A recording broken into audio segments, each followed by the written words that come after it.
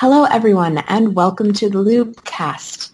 I'm Chelsea Damon, and today I'm so excited to have Thomas Heghammer on the show to talk about his new book, The Caravan, Abdallah, Azzam, and the Rise of Global Jihad. This is a fantastic book. It is so detailed.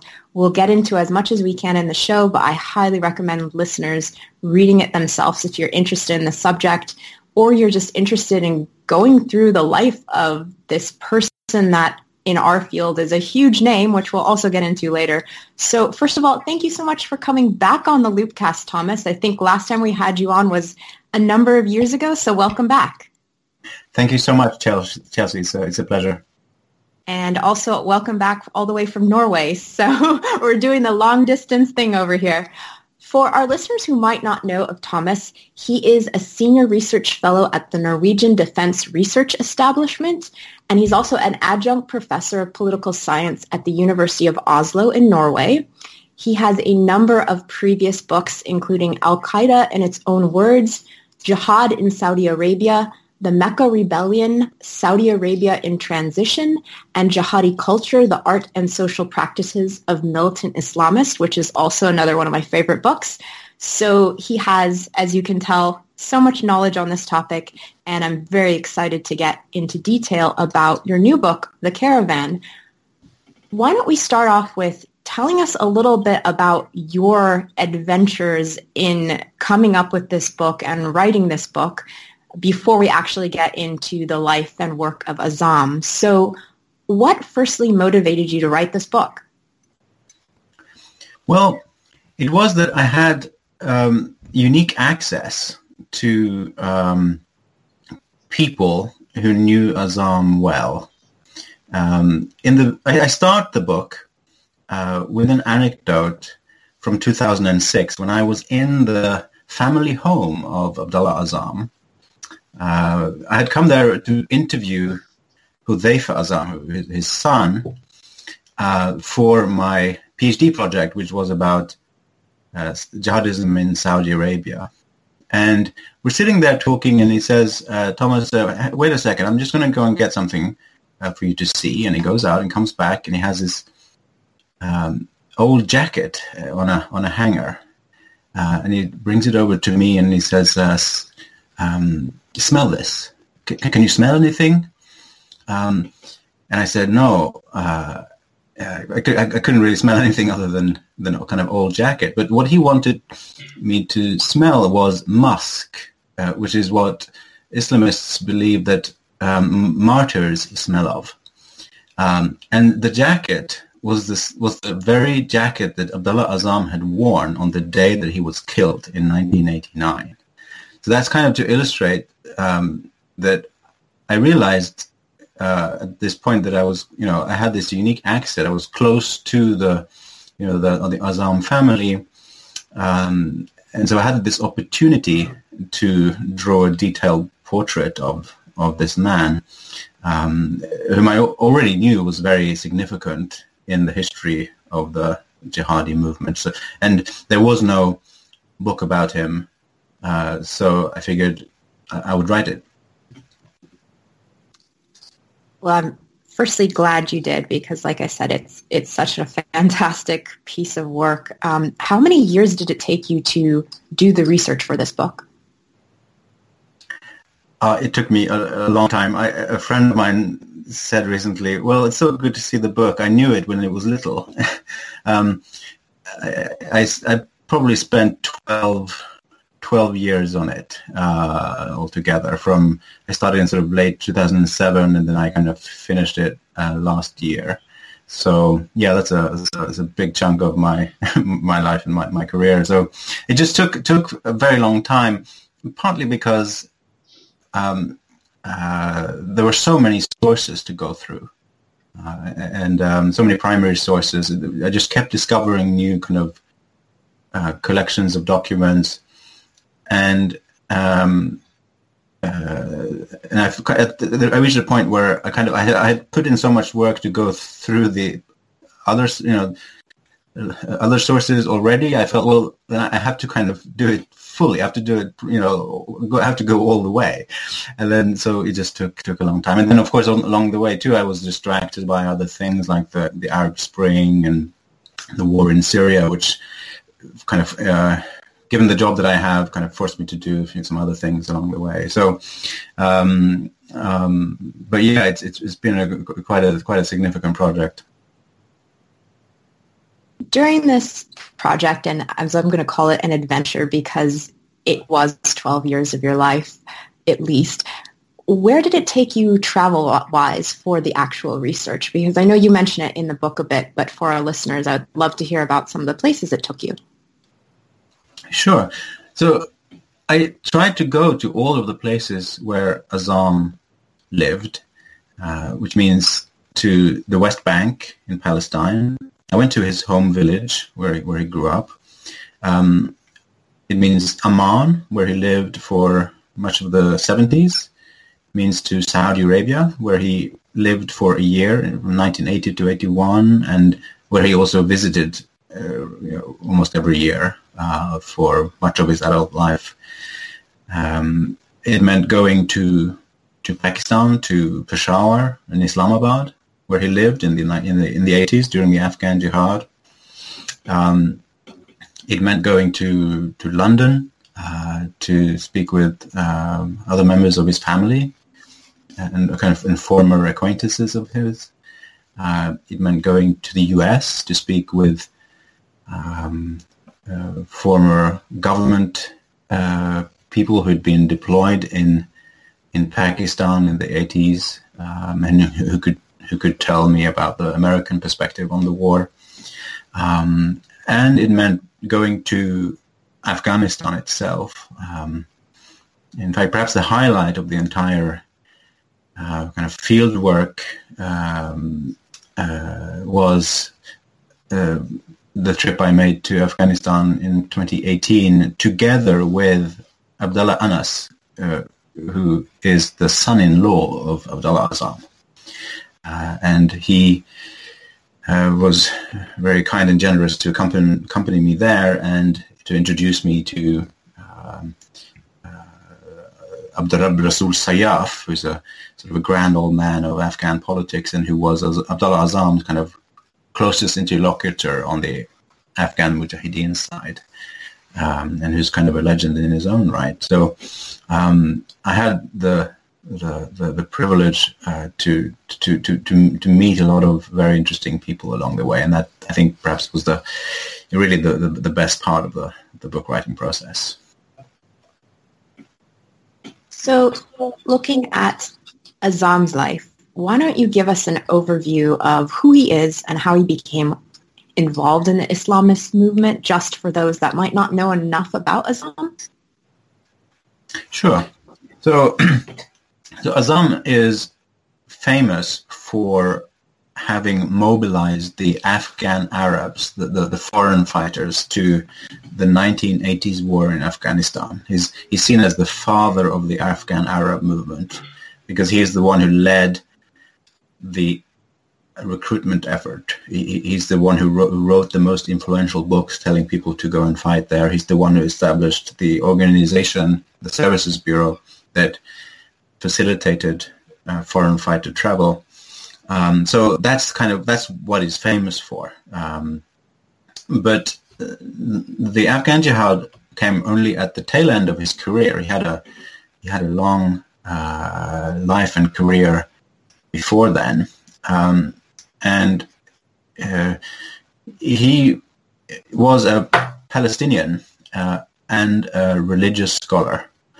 He was born in 1941 in Palestine, in a village near Jenin on the northern part of the West Bank. And he grew up there in Palestine, and he witnessed the 1948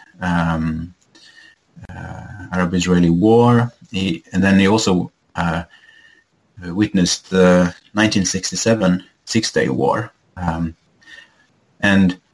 But during the 67 war, he fled Palestine because he didn't want to live under Israeli occupation.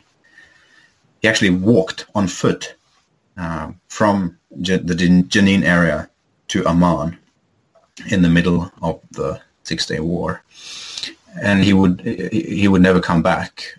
So from 1967 onward, he is this sort of vagabond.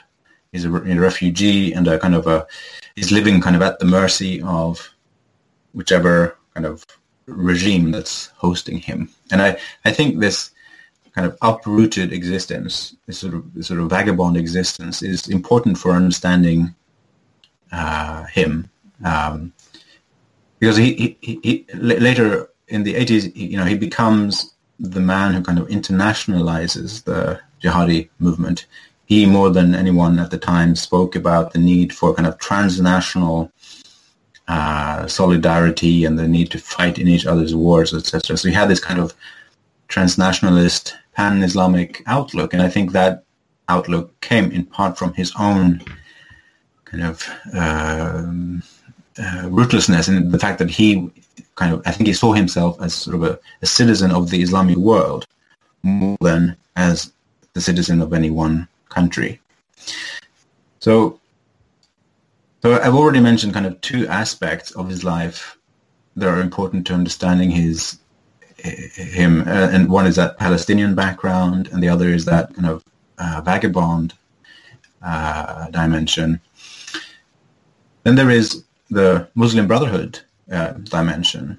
He joined the Muslim Brotherhood very young, when he was just 12 years old. He was recruited by a school teacher, and he was quite active in the organization in his teenage years.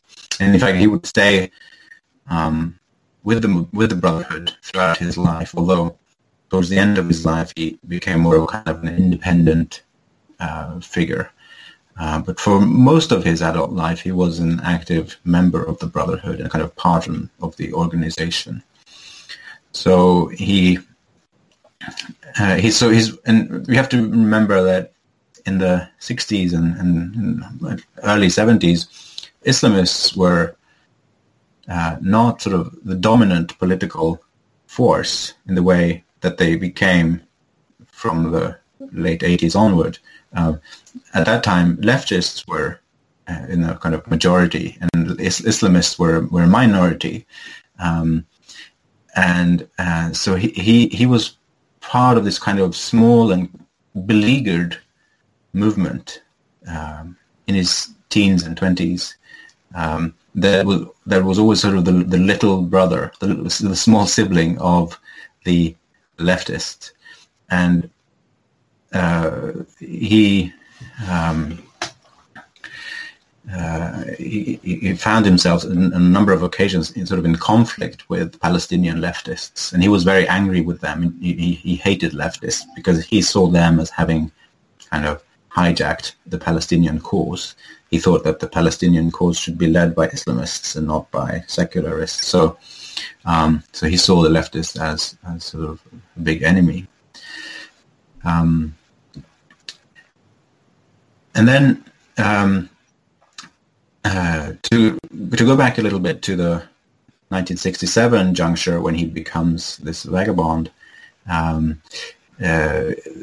he then, from that point, he becomes he starts his kind of religious education to become a sort of classically trained Islamic scholar, which is another sort of important dimension to his life and personality. He studies Islamic law first in Damascus and then at Al-Azhar for his master's, and then in 71 he goes to Cairo and gets a PhD in Islamic law at the University of Al-Azhar, which is perhaps the most prestigious university for Islamic studies in the Muslim world at the time. So he comes out of Al-Azhar in 1973, very, highly trained scholar, and he then moves back to Jordan and teaches Islamic law at the university there for several years. It was for the rest of the 70s, basically. And then in 1980, he is basically thrown out of Jordan because the regime sees him as an agitator and as a kind of a person who kind of is having a politicizing and radicalizing effect on youth, especially his students at Jordan University. So they fire him and encourage him to leave. And then he goes to Saudi Arabia, teaches there for a year, but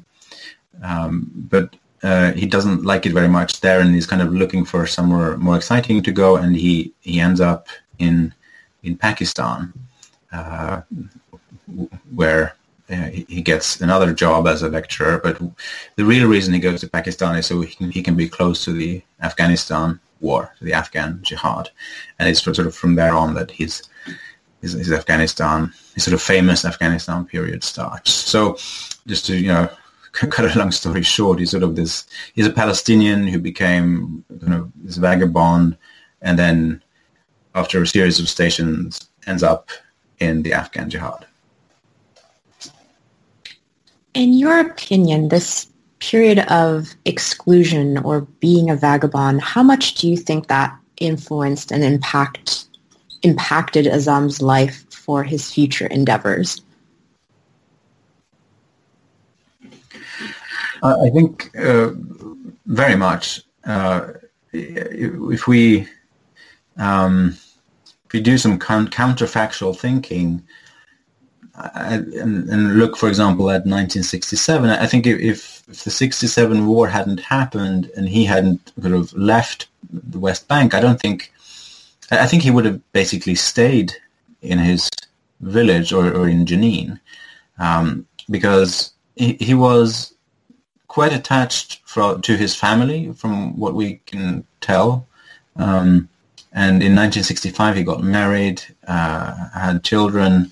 So he had sort of reasons to stay. And also, we know that in the early 60s, when he studied Islamic law as an undergraduate at the University of Damascus, he wasn't actually based in Damascus. He chose to stay in his home village and study by distance learning. So and this probably had to do with his economic situation, that he couldn't afford to sort of be a full-time student in Damascus. He had to be in his home area, and I think he was teaching, and so he had an income there. So this is just to say that if the 67 war hadn't sort of pulled him out of Palestine, he would probably have grown old there and perhaps become a teacher or perhaps a judge. Should he have gone down the academic route, he might have ended up sort of a judge or something in the Jenin area. He probably would have joined Hamas or something later on, but I don't think he would have left Palestine to go fight in Afghanistan directly. That I doubt. Similarly, if we look at 1980, when he was expelled from Jordan, I think if the regime hadn't done that, he would have stayed in Jordan, because he was by then getting older. He was then almost 40 years old. He had 6 children. He had a job with a decent salary. He was an established name at the university. He had a lot to lose by leaving Jordan. So I don't think that was his sort of. I don't think he would have left without that kind of push from the government. So so take that away, he might have just stayed in Amman teaching. He probably would have become perhaps involved in the Afghan Jihad from Amman in some capacity, but not. He probably wouldn't have invested himself kind of as fully as he did after moving there. So I think there's some very concrete and specific scenarios that show that if it wasn't for these kind of events of exclusion, he wouldn't have come to play the role that he did. Yeah. Before we get into the time of the Afghan Jihad, I wanted to talk a little bit about Azzam's influence as a scholar in the greater Islamic, or we could say extreme Islamic movement, because as you said, he did attend Al-Azhar, and he was at heart very much a scholar from what I've read in your book. So I want to talk about that side of him a bit, since his engagement in the foreign fighter movement in Afghanistan is so highlighted in the field, where this part of his life and his legacy is overlooked. Right. You mean his pre-Afghanistan ideas? Yes. Yes. Right.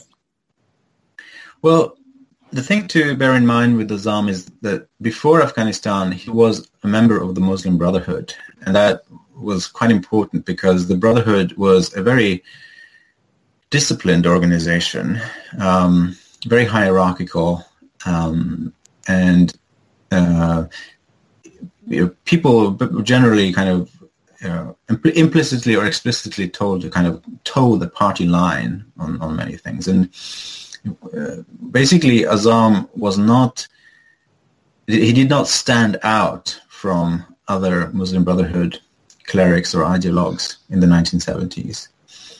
He wrote a number of books, but none of them really were kind of as kind of unorthodox or different from others as the books that he would write later in Afghanistan.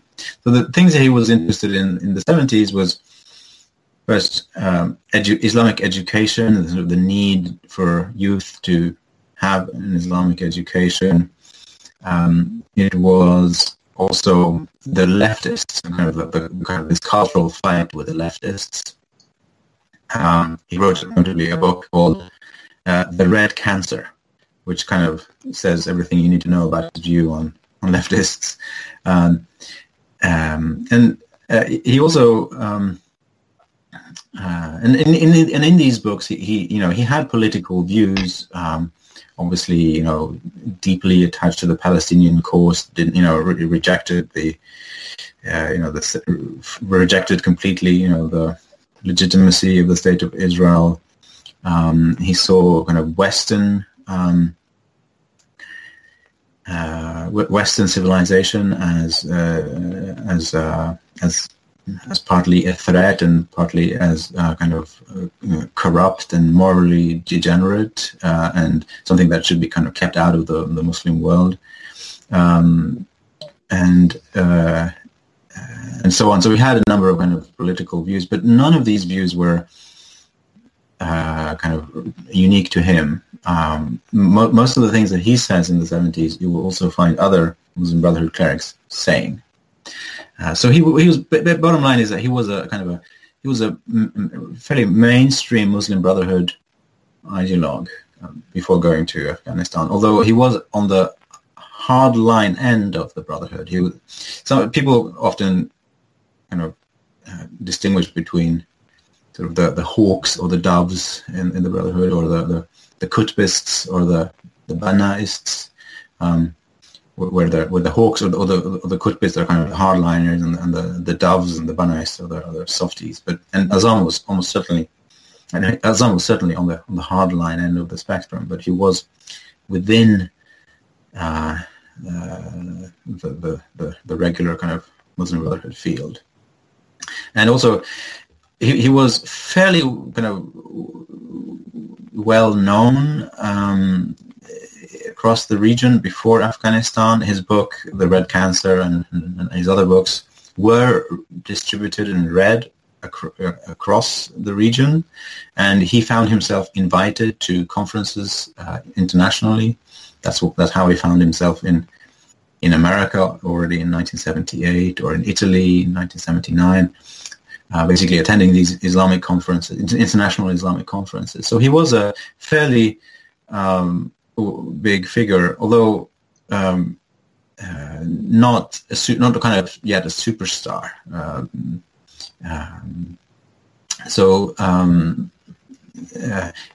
It's really the Afghanistan war that makes him stand out.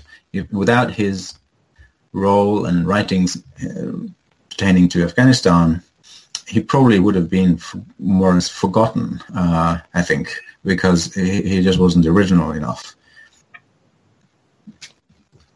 So now coming to Afghanistan and the Afghan Arabs and the war there, what part did local oppression play in this historic event? And why don't we talk about what this period looked like for the event in general and then in Azzam's life?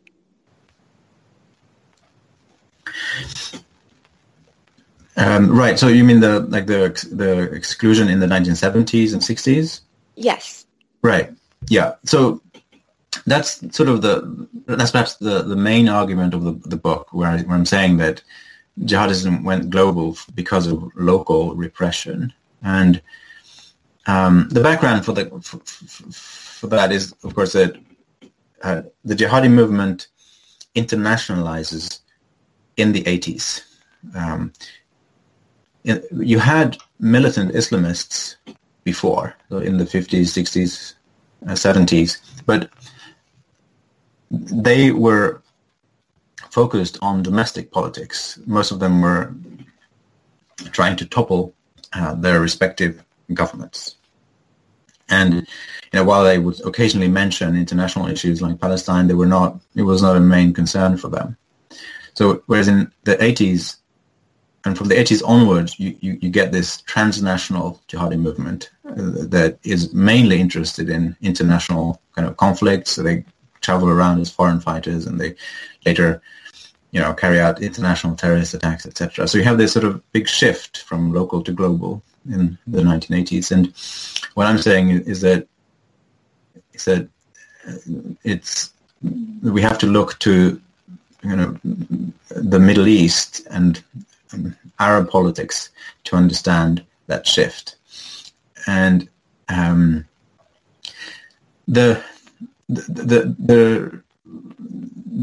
basically what I argue is that the Islamists in the 50s and 60s and 70s, they were kind of systematically excluded from their respective political spheres. They were often seen as kind of enemies of the state. They found their organizations either banned or under kind of severe restrictions. Many people were arrested at various times, and there were, and then you had people fleeing their, basically political repression at home. Typically, you had waves of kind of political refugees from Egypt and from Syria in particular, where you had very repressive and secular regimes, and where the brotherhood, was not very welcome, and so you had a lot of those people kind of fleeing their respective countries, and many of them, found refuge in Saudi Arabia in the 60s and 70s. So, and then what some of these sort of rootless Islamists did was to start talking more about international issues, and they became what I call pan-Islamists. They developed a discourse that said that all Muslims are one people, that this people, as they call the Ummah is under attack, and that Muslims need to stand together and engage in, show more solidarity towards one another to kind of mutually defend against all these outside threats. And this happens before the Afghanistan war. This happens in the mid to late 1970s. You get a pretty active community of so-called pan-Islamists in the Middle East, but mainly in Saudi Arabia. And and the reason you get this community, I think, is because of this kind of domestic political repression. These activists they're talking about international issues because that's what they can get away with. The governments are less concerned with Islamists who talk about faraway conflicts or humanitarian crises in India or development problems in Muslim countries in Africa, things like that. So when Islamists talk about those sorts of issues, the regimes leave them alone. And so this pan-Islamist community grows. And it also gets money and resources from the Saudi government, which is keen to sort of cast itself as the sort of defender of Islam and so on. So in the late 70s, you have this pan-Islamist community that's quite active and well-resourced. And when the Afghanistan war breaks, or when the Russians invade Afghanistan in 79, and you get this Afghan Jihad, the first people on the ground are these pan-Islamists, and they're not coming as foreign fighters, but as sort of NGO workers, because the early sort of pan-Islamists were not militants. They were advocating solidarity work of a non-violent kind. They basically in the form of humanitarian aid and cultural centers and that kind of thing. But they are the first ones who sort of get involved with the Afghan Jihad, typically helping Afghan refugees and sort of giving money to the Afghan mujahideen and so on. But a few years in, people like Abdallah Azzam, what they start saying is that, look, it's this pan-Islamist stuff or this sort of solidarity thing is all well and good, but it's just not enough. We have to fight as well. We have to, Muslims around the world have to assist the Afghan people militarily. And so what basically happens is a militarization of this pan-Islamist discourse. And that's what Azzam does. He militarizes this idea that all Muslims have a duty to help other Muslims in need. But the broader point is that this pan-Islamist community probably would not have emerged without this political exclusion that you get in the 50s, 60s, and 70s across the Middle East. So, to put it very simply, this internationalization happens because the regimes in the Middle East never really found a way to deal with political Islam, to integrate political Islam into the local political system. And this produces this sort of transnational movement. I'm someone that's very interested in narratives and how narratives mobilize individuals. So I'd love for you to discuss some of the narratives that Azzam used in the mobilization of the Mujahideen. Right. Well, he basically used a macro narrative that the pan-Islamists had already constructed, which is that of the Ummah under siege, of a Muslim nation which is systematically kind of oppressed by non-Muslim forces, and so it's a victim narrative, which kind of takes examples from around the world, anecdotal examples of Muslim suffering from different parts of the world, and kind of sews it together to construct a picture in which Muslims are kind of suffering this kind of almost coordinated international conspiracy. And basically, Azzam just takes this same victim narrative and elaborates on it, focusing perhaps more on the wars, and is citing all these places around the world where Muslims are at war with non-Muslims, and of course Afghanistan is the main one, and Palestine. Palestine is the main one for him, and Afghanistan is sort of number two. But he lists a whole number of other places. So, and he also then kind of presents listeners with a kind of a future or kind of a hope, because what he says is basically that, if we all just wage jihad, we are going to win in all these places. We are going to liberate the occupied territories, and we're going to come out victorious.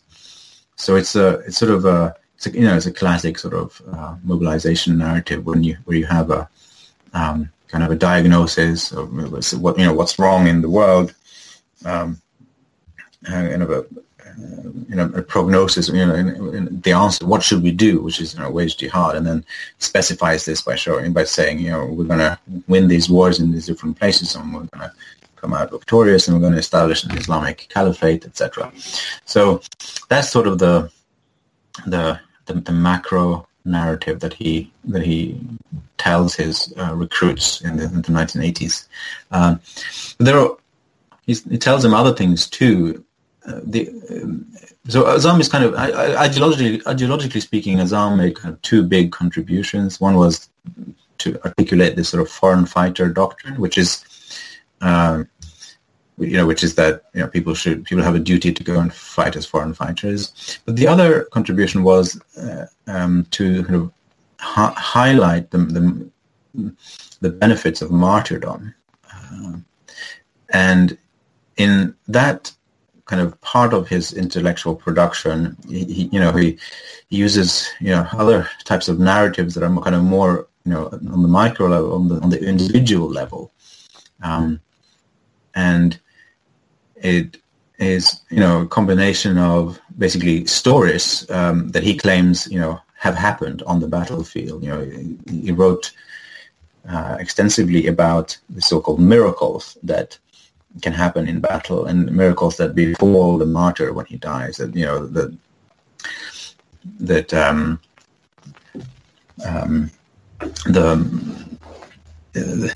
the martyr's body doesn't decompose. The martyr's face always is smiling, even several hours or days after death, or sometimes there can be a beam of light coming out of the grave of a martyr, and so on. So he's presenting, is adding this sort of supernatural dimension to the act of martyrdom, and he also adds all the sort of stories, many of which are kind of from scripture or tradition, about the wonderful things that awaits the martyr in paradise. And so he combines different types of narratives and stories to capture his audiences. And I should say that the whole all his writings about martyrs and miracles we now take for granted because they're all over the jihadi propaganda, but it wasn't then. It was actually quite original. He was the first, I would argue, for the first at least Sunni Arab jihadi to write extensively about miracles and martyrdom. And so when he wrote this, it captured people's attention. It stood out. You already had lots of magazines, Islamist magazines like Al-Mujtama, etc., that would report on wars and insurgencies around the Muslim world. But it was all kind of more or less the same, coverage. It was, typically sort of a report about the things that are going on, the battles, all the dead Muslims and the suffering Muslims and the torture and the hunger that they were suffering, and so on, and kind of op-eds about, this is terrible, we need to do something, things like that. But then Azzam comes along and kind of talks about something quite different. He says, we have this jihad over here, and listen, there are all these incredible things happening, all these miracles with martyrs, but also on the battlefield, people are throwing, people are able to down, Soviet fighter planes with pebbles. People see, armies of white angels taking part in battle, or they're getting warnings from animals, right ahead of battle so that they can evade enemy attacks, things like that. So, and this was new at the time, and captured people's imagination, and I think was an important factor in fueling recruitment to the Afghan jihad. I mean, I could have a whole talk about all of the mythological and martyrdom beliefs. That could be a whole nother loopcast. It's so fascinating. Why don't we talk about Azzam and Al-Qaeda and how his part, or Azzam's part, should I say, played into the whole Afghan Arabs, as well as how eventually Azzam lost control of the movement in Afghanistan. Right. So Azzam's name is, to many, closely linked with Al-Qaeda and Bin Laden and the whole sort of jihadism thing. And many people think that he was the kind of a founder or co-founder of Al-Qaeda. But that's not really the case. He was not. He was never a member of Al Qaeda. He was not a co-founder of it. He had a sort of a different project for Afghanistan. I mean, he wanted lots of foreign fighters to come, but he wanted them to fight sort of semi-conventionally on the battlefield in Afghanistan against enemies in uniform. And while following, the Islamic laws of war. And he wanted them to fight under Afghan command. So basically fight like insurgents under Afghan control. And he never advocated international terrorist attacks or suicide bombings or the things that Al-Qaeda and other later jihadi groups became famous for. But the reason why he's still in some way connected to the rise of Al Qaeda is that he brought them there. He created the community from which Al Qaeda and other groups emerged, and the reason that this happened. The reason that this community that he brought together, that it kind of developed to something other than what he probably wanted, is that he himself had created a sort of an authority problem.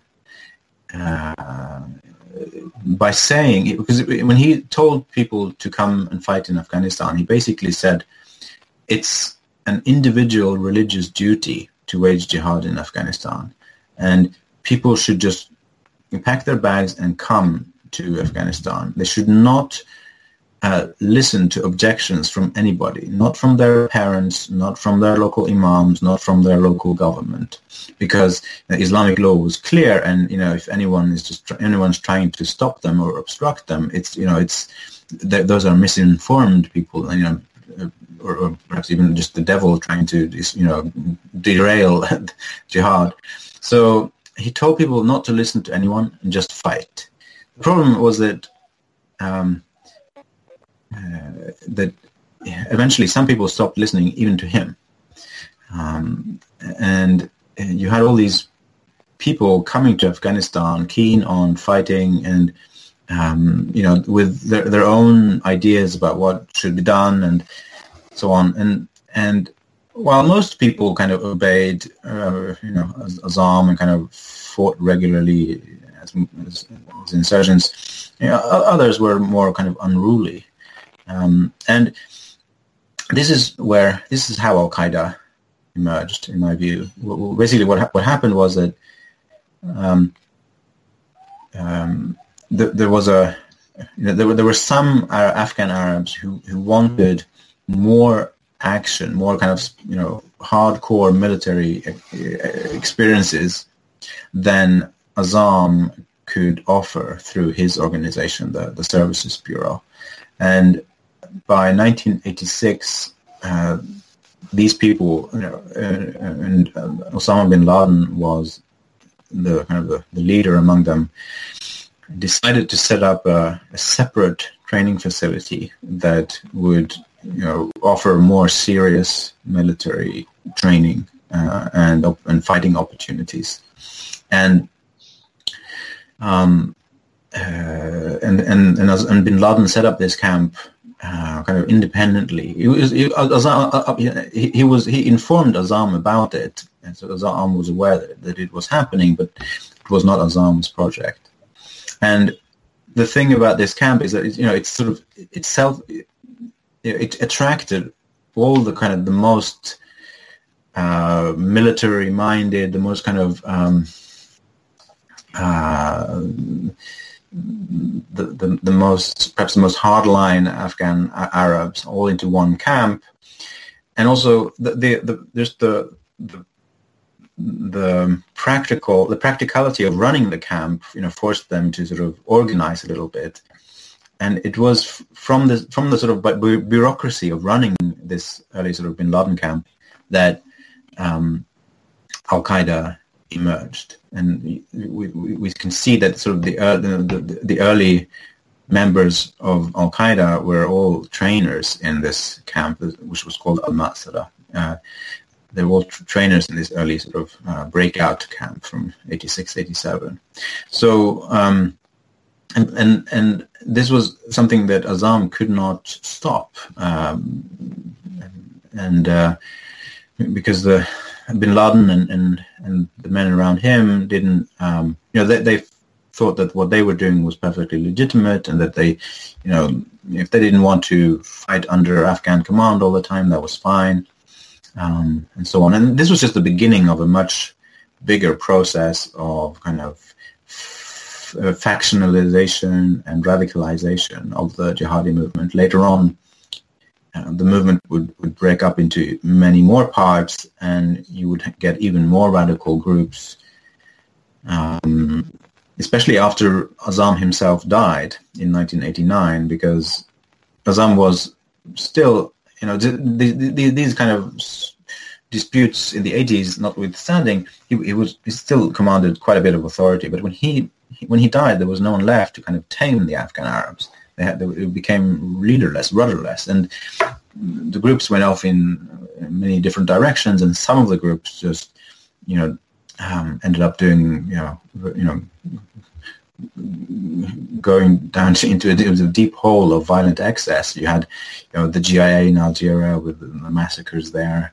You have Al-Qaeda with the 9/11 attacks, and later on, of course, you have Islamic State. But I see that whole kind of radicalization process as basically coming out of this authority problem that Azzam created. And I think since we started with your story, your personal story about the jacket that Azzam died in, why don't we talk about Azzam's death, what actually happened? It's sort of almost the greatest mystery, not history, in jihadist history, of this question of who killed Azzam, which I know we don't really know, but take us through the details of what happened. Sure. So this is, I call this the John F. Kennedy assassination of Islamism, in that it's equal in impact and sort of fame within the movement as the Kennedy assassination is in American politics. Also, it was never solved, and it's created a huge amount of speculation and conspiracy theories around it. The kind of the basic, basically what happened was that Azzam was on his way to deliver the sermon for Friday prayer on Friday, 24th of November, 1989. And he was on his way to deliver the Friday sermon at the so-called Arab mosque in Peshawar, where most of the Afghan Arabs prayed. And this was something he did regularly. But on this particular day, when he drives, it is in his car, and when he comes close to the mosque and is about to pull off into the little parking lot, a big bomb detonates under his car and kills him and his two sons who are riding with him. And this happens, and because it's Friday prayer, and Azzam is sort of the VIP, there's this huge crowd gathered in front of the mosque, witnessing the whole thing. So it's a spectacle. Same thing with the John F. Kennedy assassination. He's assassinated, during a parade, with lots of people watching. So, and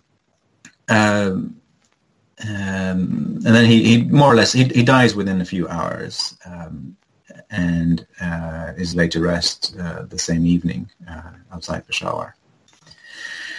Now, who did it? The murder was apparently investigated. The Pakistanis, there was talk of an investigation, but it was shelved fairly early, within a year, and the details were never published, and the Pakistani police never found the perpetrator. And so everybody's been kind of left to speculate. And at least 10 different perpetrators have been proposed. Everyone from Osama bin Laden via Ayman al-Zawahiri, the Egyptian current leader of Al-Qaeda, via Western intelligence services, the CIA, or the Mossad, or Jordanian intelligence, Saudi intelligence, or Soviet intelligence, or Afghan intelligence, or Pakistani intelligence, or someone in the Afghan theater, someone like Hekmatyar. Lots of people have been kind of suspected of this, and as a good illustration of the extent of the confusion,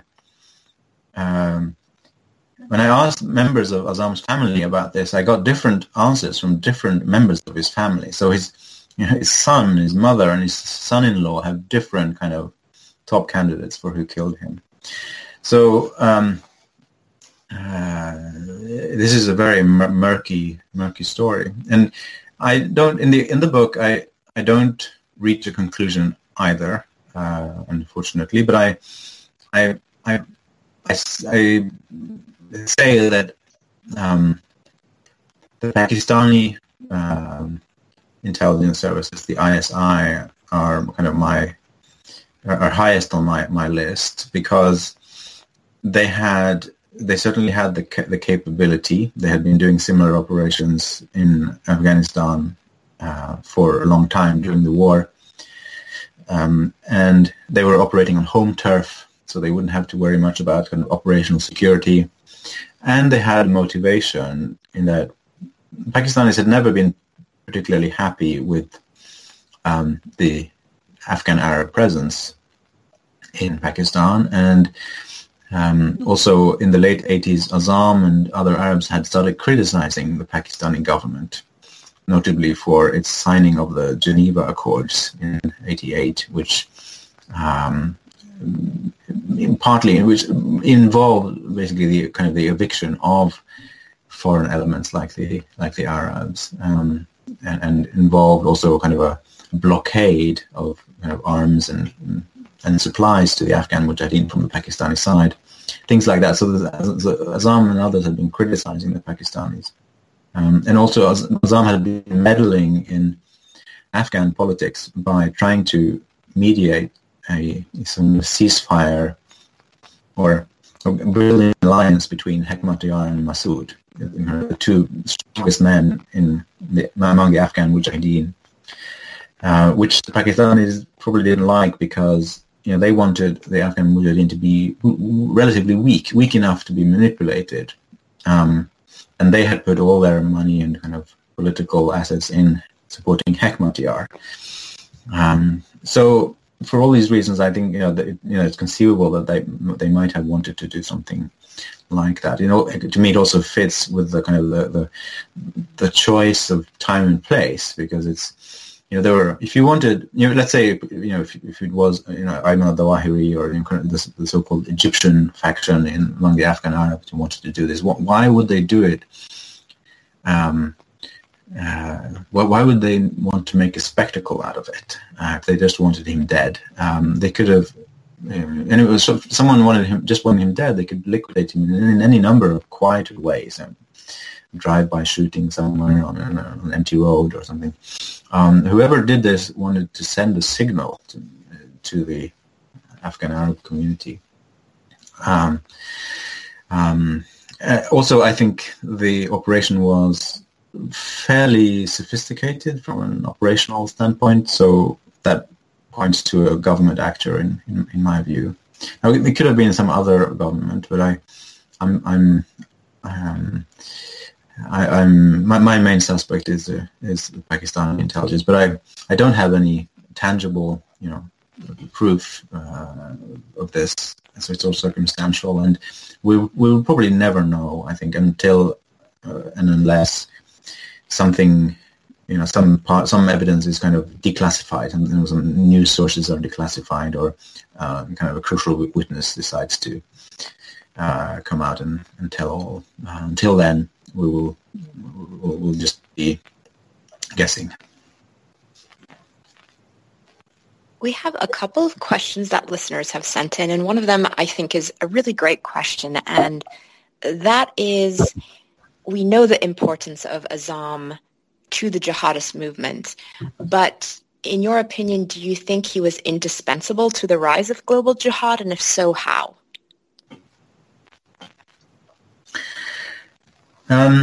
Well, I guess that depends in part what we mean by global jihad. If we mean by that there are groups engaging in international terrorism, like attacking America or European cities and so on, then or do we mean the kind of the more broader phenomenon of kind of transnational activism, which also would include kind of just foreign fighting, going to conflict zones and fighting as insurgents there? I think Azzam was probably not indispensable to either of these two phenomena, although he amplified this, or he increased the size of the foreign fighter community. Without Azzam, the Arab Afghans probably would have been a phenomenon, but it would have been much smaller, because we know from the biographies of the people who joined the Afghan Jihad that no individual that no individual is more frequently found as an inspiration for going to Afghanistan. So it was, Azzam's books was the main ideological inspiration for the Afghan Arabs, and we know that the organization that Azzam created, the Services Bureau, is the one that most Afghan Arabs passed through, at least for most of the 1980s.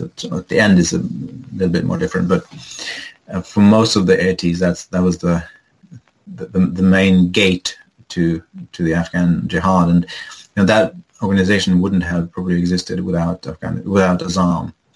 So Azzam is central just to the kind of the mobilization work of the Afghan Arabs, and you take him away, it would have been smaller. I think you could of course argue that, well, if he hadn't done it, someone else would. But the thing is, if you look around the kind of the scene, the Afghan Arab scene at the time, there was really nobody with anything near the same kind of set of skills and connections. So Azzam for a long time was the only trained religious cleric among the Afghan Arabs. And as a senior Muslim brother, he had connections that he could use for recruitment that almost nobody else had. So, take him away. Someone else might have tried to set up a services bureau or to write books calling for foreign fighters, but I think they just would have been less impactful. They would have gotten less of a following. So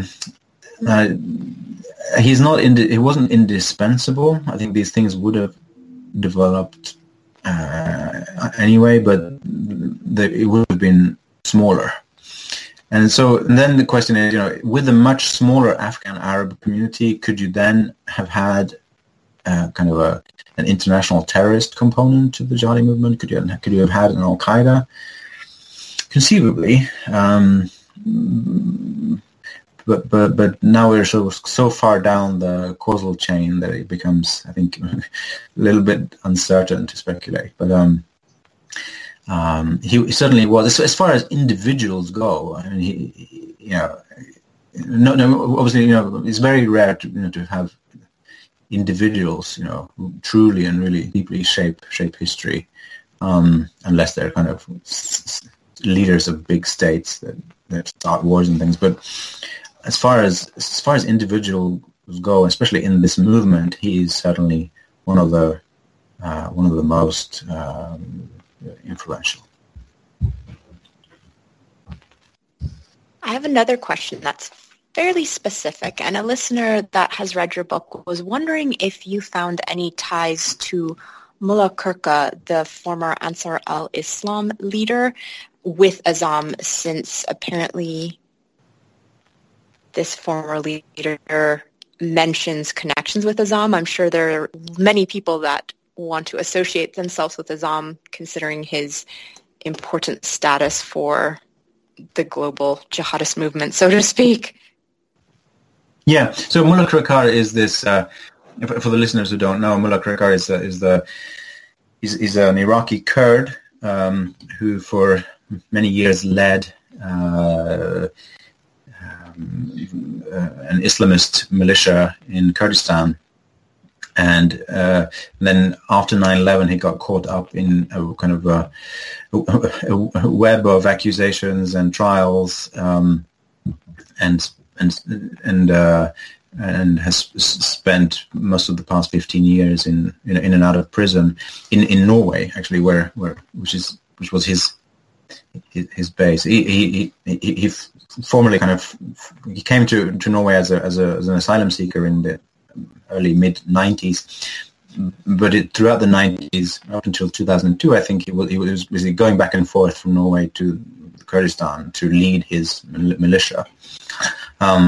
His sort of place of residence was Oslo, and so it was in the Norwegian legal system that he got caught up. And anyway, yes, he met Abdallah Azzam. Mullah Kirka traveled to Peshawar in the late 80s, as did Islamists from all over the world. Many people came there to sort of inspect the Afghan jihad, to see what it was like, and many came to see Azzam, who by then was very famous. And Mullah Kirka writes about this in his memoirs that were published in the early 2000s. So I was well aware of this connection.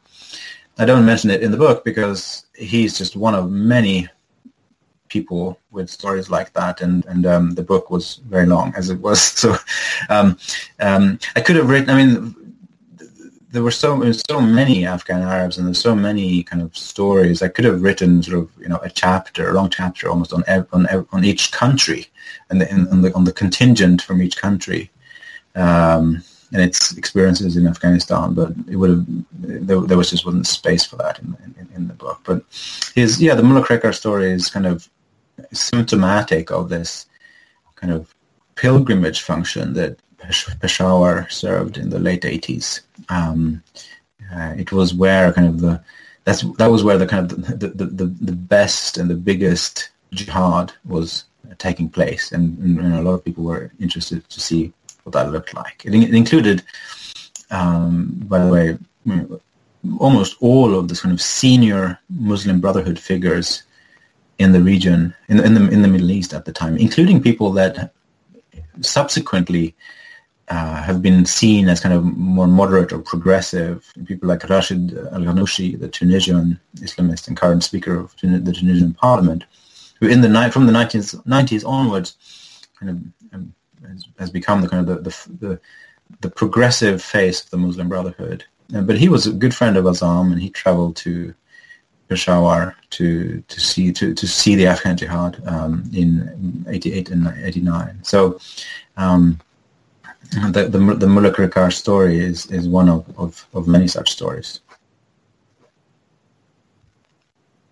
And then one more question, which I think also ties into my final question for you, is what do you think it will take for the current or current or future conflicts to attract the kind of foreign fighters that we've seen going to Syria and Iraq and Afghanistan? Do you think we will potentially see something like that in the future? And what will be the elements that will fuel that?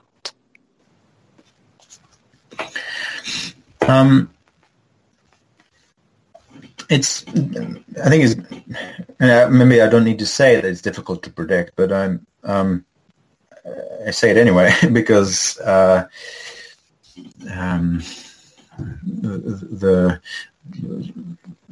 conflicts that have attracted foreign fighters are quite different, and it's not always obvious sort of whether there's anything, any aspect of the conflicts themselves that is attracting large numbers, or if it's something else. And I think it's basically you need to have a particular kind of constellation of factors for the contingent, for the foreign fighter mobilization to become big. But I think the single biggest variable for basically determining the size of the foreign fighter contingent is state support. So the two big foreign fighter destinations in sort of the history of jihadism are Afghanistan in the 80s and Syria in the 2010s, and they both had that in common, that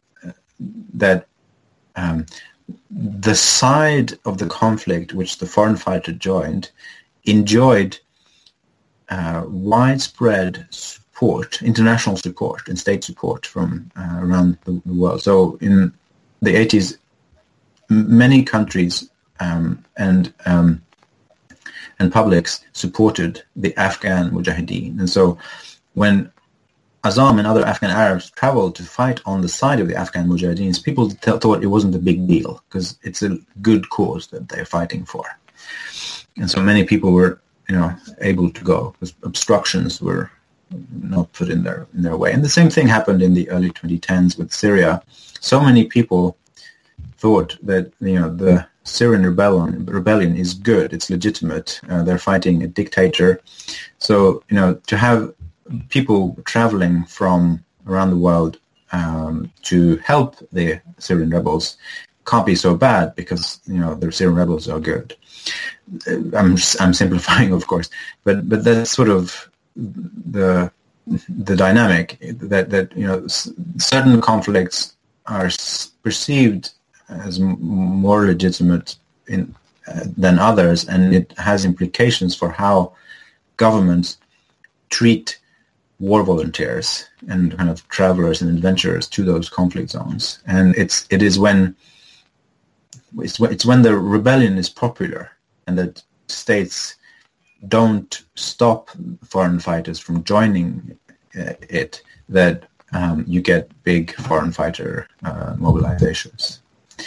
So for something similar to happen in the future, and by the way, I don't think anything similar to the Syria war will happen in the future, because the experience of the Syria war and the experience of Islamic State will have taught the international community a lesson, and we now know the dangers of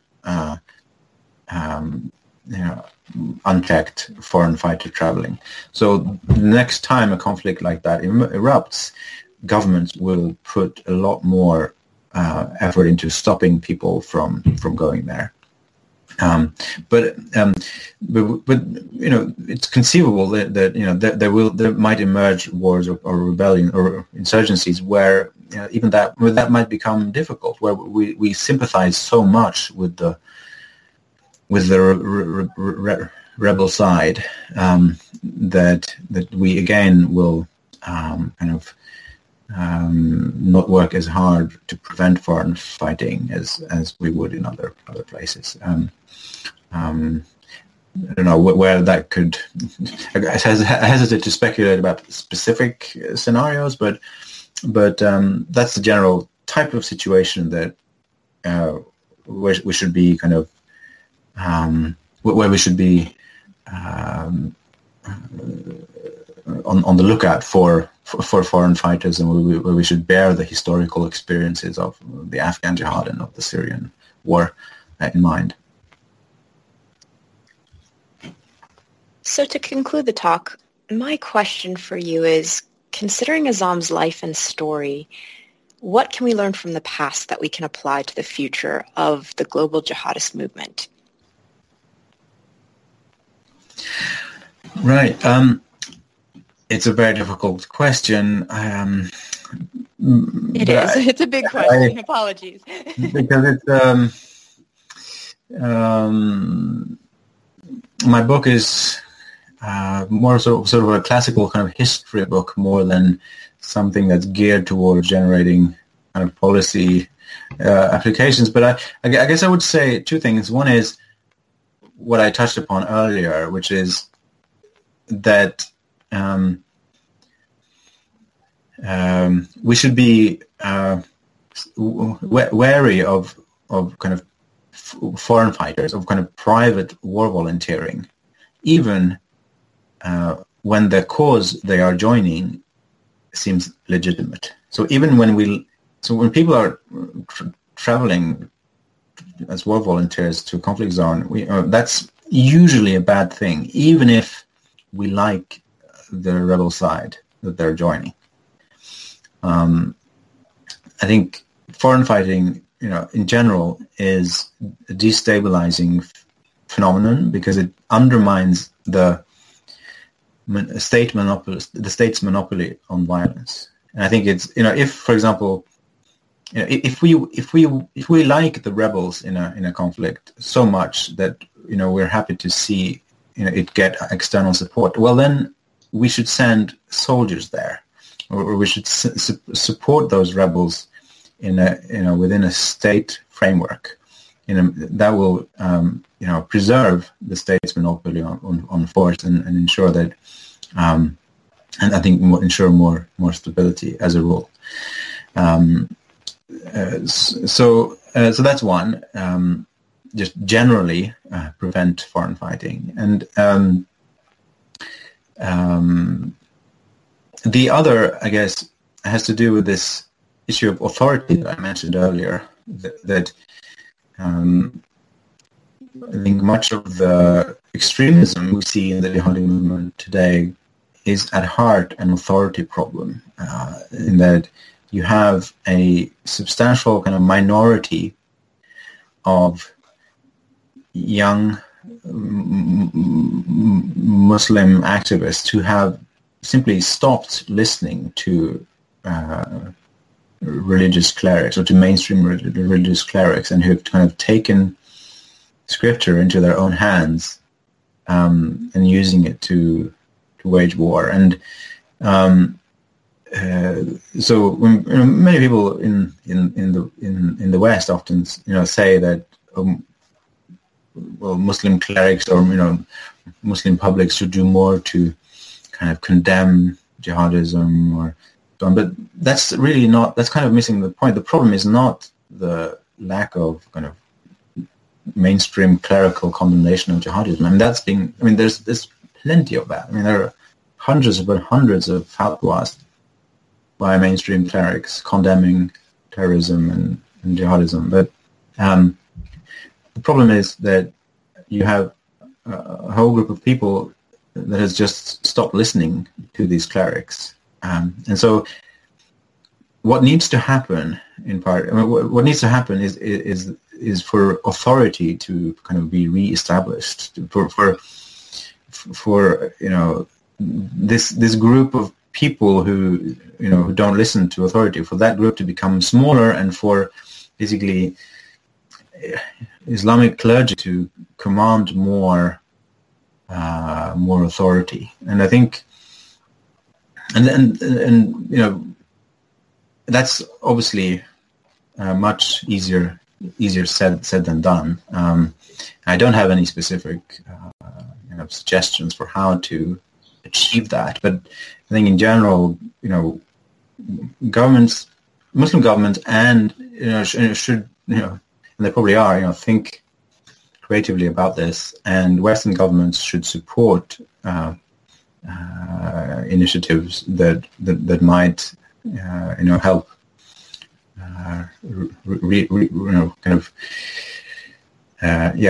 reestablish authority in the Muslim world, so that and these kind of very unorthodox interpretations and the groups espousing them become smaller. So those two takeaways, I think, those sort of the foreign fighters, avoid foreign fighters when you can, and do what we can to reestablish authority in the Muslim world, religious authority in the Muslim world would be the main ones. Well, I want to thank you so much for coming on the Loopcast, Thomas, and for our listeners, please pick up the book. It is amazing. There is so much detail in it. And once again, thank you so much for spending years of your life doing this research and producing such an amazing piece of work that definitely will go down in history. Thank you so much, Chelsea, and thanks for having me on.